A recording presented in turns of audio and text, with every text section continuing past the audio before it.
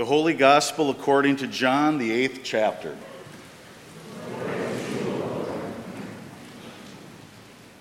Then Jesus said to the Jews who had believed in him, "If you continue in my word, you are truly my disciples, and you will know the truth, and the truth will make you free."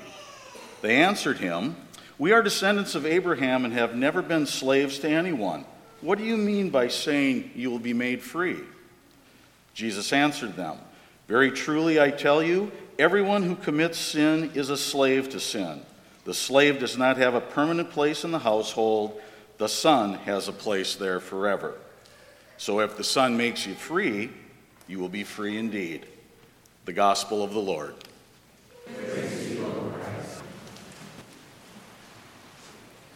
My dear brothers and sisters, I bring you grace and peace from God our Father and from our Lord and Savior, Jesus Christ. Amen. As I mentioned in my introduction, I'm welcome this morning. This is Reformation Sunday. We always celebrate Reformation Sunday in the end of October to remember the date that Martin Luther nailed the 95 Theses to the Castle Church door in Wittenberg, thus beginning the Protestant Reformation. He did that on October 31st, 1517, so we always celebrate it on the Sunday closest to that date. There are lots of things we could talk about in terms of Martin Luther's legacy. Today I actually want to talk about his legacy as a musician. If you look him up on Wikipedia, the first thing that is listed right at the beginning of the article about him is that he was a professor of theology. The second thing that's listed is that he was a composer. He wrote all kinds of hymns, the most famous one of which, of course, is... Well, good. Well done. A mighty fortress is our God. I actually opened up my sermon yesterday by asking what people think about when they think of Martin Luther, assuming that would come up. It took us a little while to get there. But what I want to do is I want to talk a little bit about a mighty fortress, and I want to talk about a very specific line in there that raises a question which is not answered by the hymn. You may want to turn to the hymn, actually. It's hymn number 504. The hymn was written by Luther. The words are by him. The music is by him. He viewed it as a hymn of comfort. The hymn is all about how God fights for us, how God protects us. And the fact that that's what the hymn is about suggests that we have something to be protected from, or that God is fighting against someone on our behalf. And in this hymn, it's very clear who that is. Luther talked about the unholy trinity of sin, death, and the devil. And the devil plays a really important role throughout the verses of this hymn. Some language I'll go through very quickly. Verse 2 at the beginning, it talks about his might. That's in the first stanza. In the second line, the first verse, there's the cruel oppressor. That's Satan or the devil. The third line, first verse, the old satanic foe. And then the third verse, that same stanza, let this world's tyrant rage. All of those are talking about the devil. The third verse is the one that sort of most directly talks about the devil. I'll read it quickly. Though hordes of devils fill the land, all threatening to devour us, we tremble not, unmoved we stand, they cannot overpower us. Let this world's tyrant rage, that's the devil, in battle we'll engage, his might is doomed to fail, God's judgment must prevail. And then this line at the end of that third verse, one little word subdues him. Have you ever thought to yourself, I wonder what that little word is? I'm going to tell you this morning.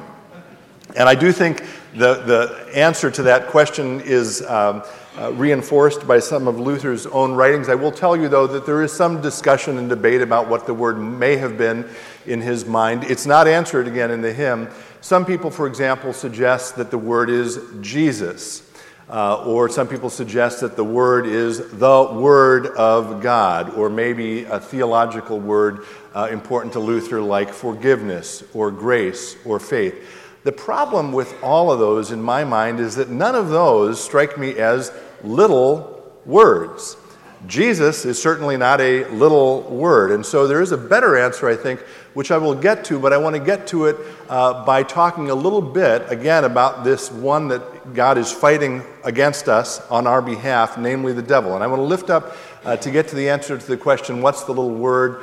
by talking about three words or three names that the Bible uses to talk about the devil. The first is diabolos. That's Greek. It's familiar to our English-speaking ears because we get words like diabolical from it. I am not a Spanish or French speaker, but it comes very directly into those languages. In Spanish, I believe devil is diabolos or diablo. Diablo. And in French, it's diable. Does that sound right? I apologize if I'm brutalizing that. And actually, in English, the word devil comes by a circuitous route from diabolos. That Greek word means the one who scatters, the one who tears apart, the one who divides. And that's in distinction to the Holy Spirit or God who draws together, who makes us one. Okay, so that's one word or name of the devil given to us in the Bible, diabolos. Another word, which will again sound familiar to our English-speaking ears because it comes to us almost directly, is Satan. It comes from Hebrew and is translated into the Greek, and it sounds very similar. And that means the accuser or the slanderer, which is a reminder, by the way, if we're honest with ourselves, that when we accuse someone, or God forbid, when we slander someone, we are doing, in a maybe small or not so small way, the work of the devil. And again, in contrast to that, the work of the Holy Spirit does what? Or the work of God? It builds us up, or we build up one another. We affirm one another. We encourage one another. Okay, so that's another name for the devil, Satan. The third one I want to lift up, which is related to those first two, diabolos and Satan, or Satan, is father of lies. Father of lies. We've talked about this before, but it bears repeating. The devil is always lying to us. And the two biggest lies that the devil wants us to believe are these. First, there is something wrong with you. Second, you are all alone. And those lies work in a really mercenary way together, because if we believe the first, there's something wrong with me, and then we believe the second, I'm all alone, we feel isolated and unable to reach out to other people to invite them to help us when we feel like there is something wrong with us. Does that make sense? And that brings us to the answer to the question, what's the one little word? And the word, very simply, is liar. It's when we acknowledge, when we recognize that those are lies that the devil is telling us, and not only recognize it, but we have the courage and the ability then to say back to the devil, no, you're wrong. You are a liar. And again, that's corroborated in Luther's own writings when he's talking about a time in his life when he was feeling oppressed, and he quotes himself in the third person and responds to someone and says that you should do what Dr. Martin Luther does in the third verse of A Mighty Fortress and tell the devil, devil, you lie. When we recognize that fact and then when we challenge the devil, it takes the devil's power away from the devil. Does that make sense? So one of the things we do here at church is we lift up those kind of lies. But then, of course, we do more than that, and we tell what? The truth about who we really are. And in response to those two big lies that the devil wants us to believe, first, there's something wrong with you. God says, no, there's not. God says to you this morning, I love you, just as you are. And I would go further and say more than that. God not only says, I love you, but God says, I need you. Each and every one of you, in your individuality. This is a very Lutheran instinct, this idea of calling or vocation, the idea that only you can accomplish some particular need in the world or achieve some particular need that God has for you to achieve in the world. So there's something wrong with you. God says, no, there's not. I love you. And by the way, it's not because of anything you've done. This is another Lutheran instinct. It's because of my deep love. We call it grace. We don't achieve it. We don't accomplish it. We're loved by God, not because of our achievements, but because God is love. Okay? And the second lie, you're all alone. Look around you. No, you are not. You are surrounded here by your brothers and sisters. You are a part of the body of Christ. As individuals and as a community, we are called together to go back out into the world and share God's love and forgiveness and grace to that world. Which brings us to the gospel for today, which reminds us that we will know the truth and the truth will set us free. And that circles back to Martin Luther. That idea that the truth of the gospel sets us free was so important, so central to his sense of identity that he actually changed the way he spelled his last name. I've talked about this before, but it bears repeating.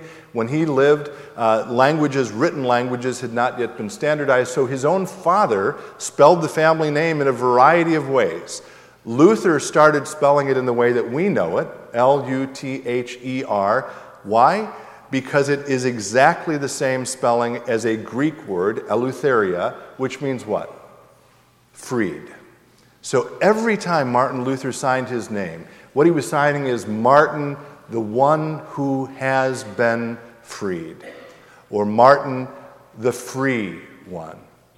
And my prayer for us, 502 years after the date that Martin Luther nailed those 95 theses on the cross and recognized the lies that the devil told us and also reminded us of the truth of who we really are as God's children, is that we also will understand and embrace that same truth today.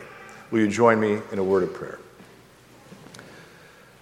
Good and holy God, we thank you today for the gift and the courage of Martin Luther. We thank you for his instinct to understand who we really are. We pray today that you will help us to see and understand the lies the devil tells us.